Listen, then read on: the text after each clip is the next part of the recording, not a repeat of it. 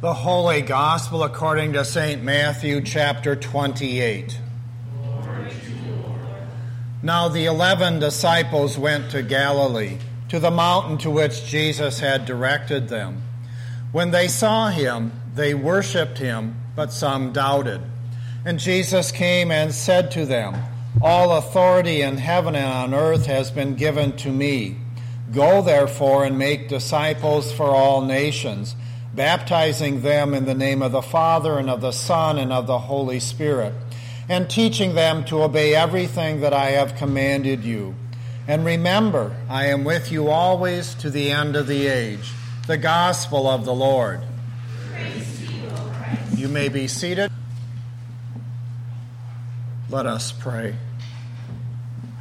Almighty God, thank you for teaching us about how to have godly relations with each other as you have a relationship as Father, Son, and Holy Spirit. We pray this in Jesus' name. Amen.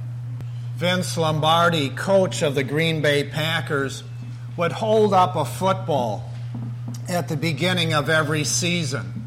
And he would say to these professional football players, "This is a football."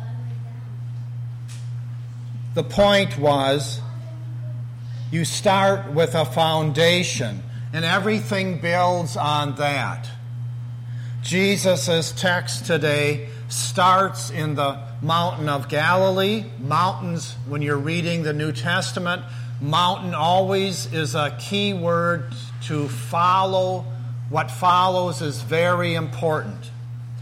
And so this is Jesus' this is a football. This is faith. And then he talks about the Trinity. Today's Trinity Sunday. Last Sunday was Pentecost, red. The Spirit has come. The Spirit has gone into the world. And we are empowered by the Holy Spirit of God.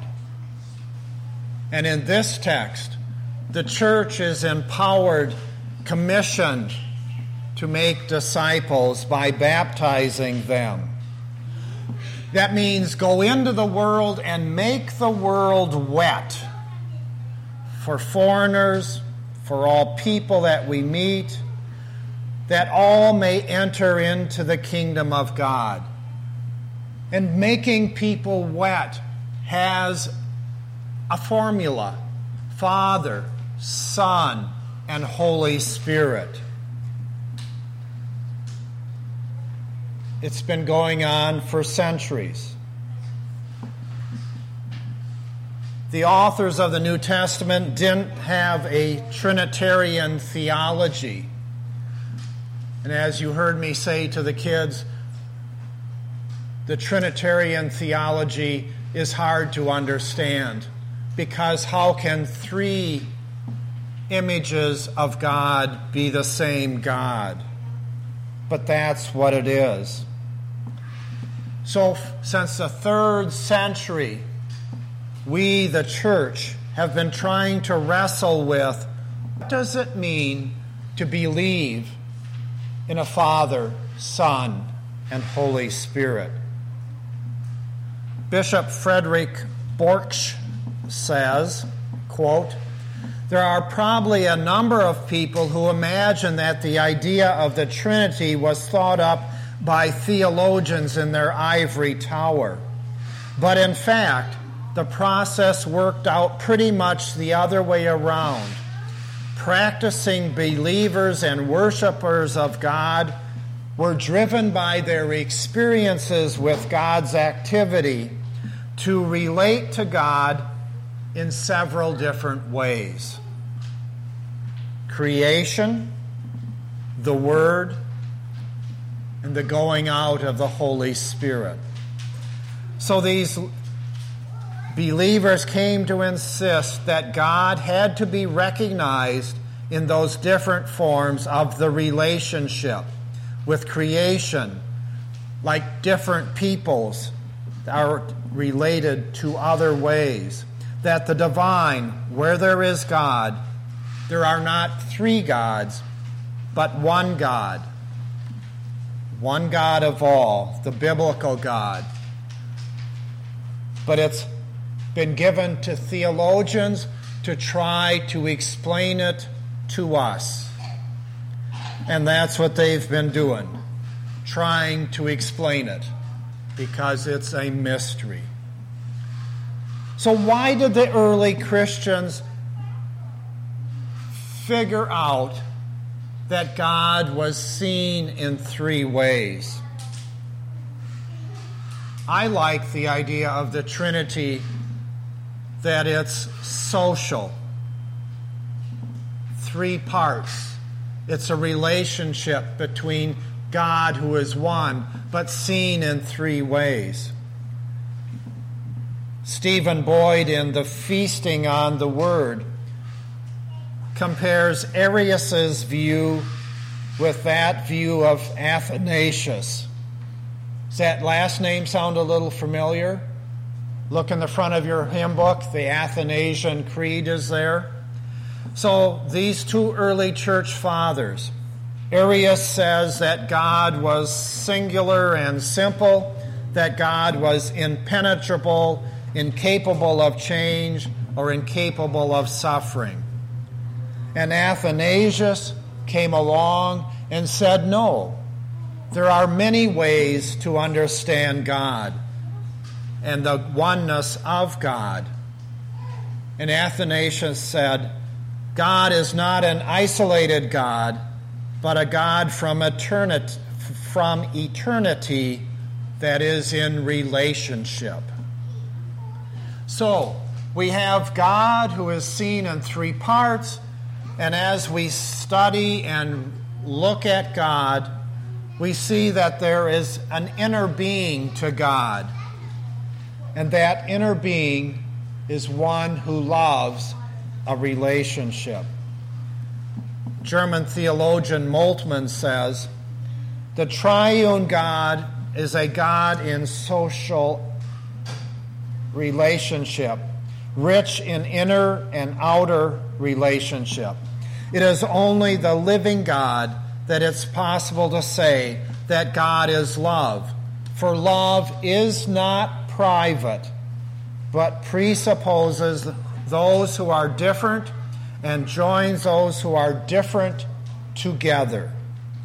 So if the Father, the Son, and the Holy Spirit are bound together through eternal love, then that unity consists in their oneness with each other. That's a fancy way of saying God is love, and love can never be private. Love is always for the other. And when we are touched by God and that love, we are transformed. For it is God who reveals Jesus. It is God who sends the Holy Spirit. It is God whom we call one God, Mother of us all. So we have a triune God. And in this text today, we also have a command to go and baptize. The command is actually, as you are going, baptize in the name of the Father, the Son, and the Holy Spirit. As you are going, as we are in relationship with other people, as we are going from church to work, as we are going from home devotions out into the world, as we are going, we share Father, Son, and Holy Spirit. And in that phrase, we have baptism. Baptism and teaching go together. That's the command. Churches that baptize infants receive promises that the baptized will be taught. Remember what we just said from parents and sponsors and congregation? We will bring faith to Ella. We will bring faith to every child and adult that is baptized. We are not just baptizing into the membership of faith, we are baptizing into the teaching. And teaching is more than just knowledge. We build our faith from knowledge, but we also build our faith from values. We not only need to know what Jesus did and said, but we need to take those teachings and hold them close to us. Because values are caught. They're not necessarily taught. When you have kids and you do something wrong and you say, don't do as I do, but don't do as I say, but do as I do. That's catching the value. And that brings us to believers or disciples.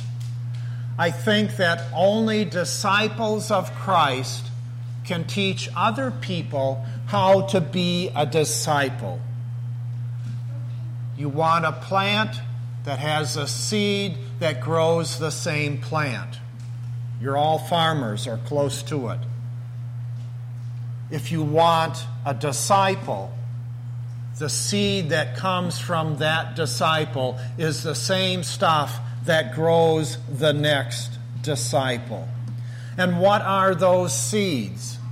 Those seeds are daily prayer, weekly worship, Bible reading, service to others, spiritual friendships, giving, and sharing an invitation.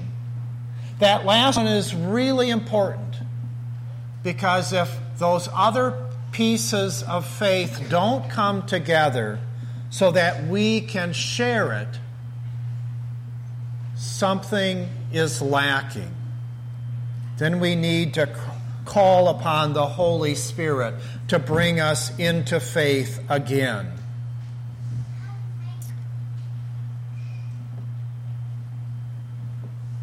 And when they saw him, the text says, they worshiped, and some doubted. The actual translation, which is a little better, says, and when they saw him, they worshiped, but they doubted. Worship and doubt are not separate. Not some people worship and some people doubt. It's some people worship and some people, some people doubt. Worship and doubt go together. That's the power of how faith works. Jesus knows that as we go along, we will have doubts as we share the faith with one another, and we have doubts. It sounds kind of complicated, but it really isn't. We take God's presence in the Holy Spirit, and it's no more complicated than giving and receiving compassion. We share kindness and love with fellow human beings, and in that, we know the presence of God. St. Paul writes in Corinth, agree with one another and live in peace, so that the God of peace and love would be with you. The only way we understand peace and love from the triune God is to live in that peace and love and share it as we go along in our daily lives.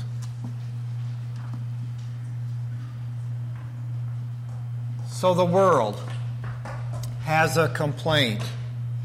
And the complaint is, where is God?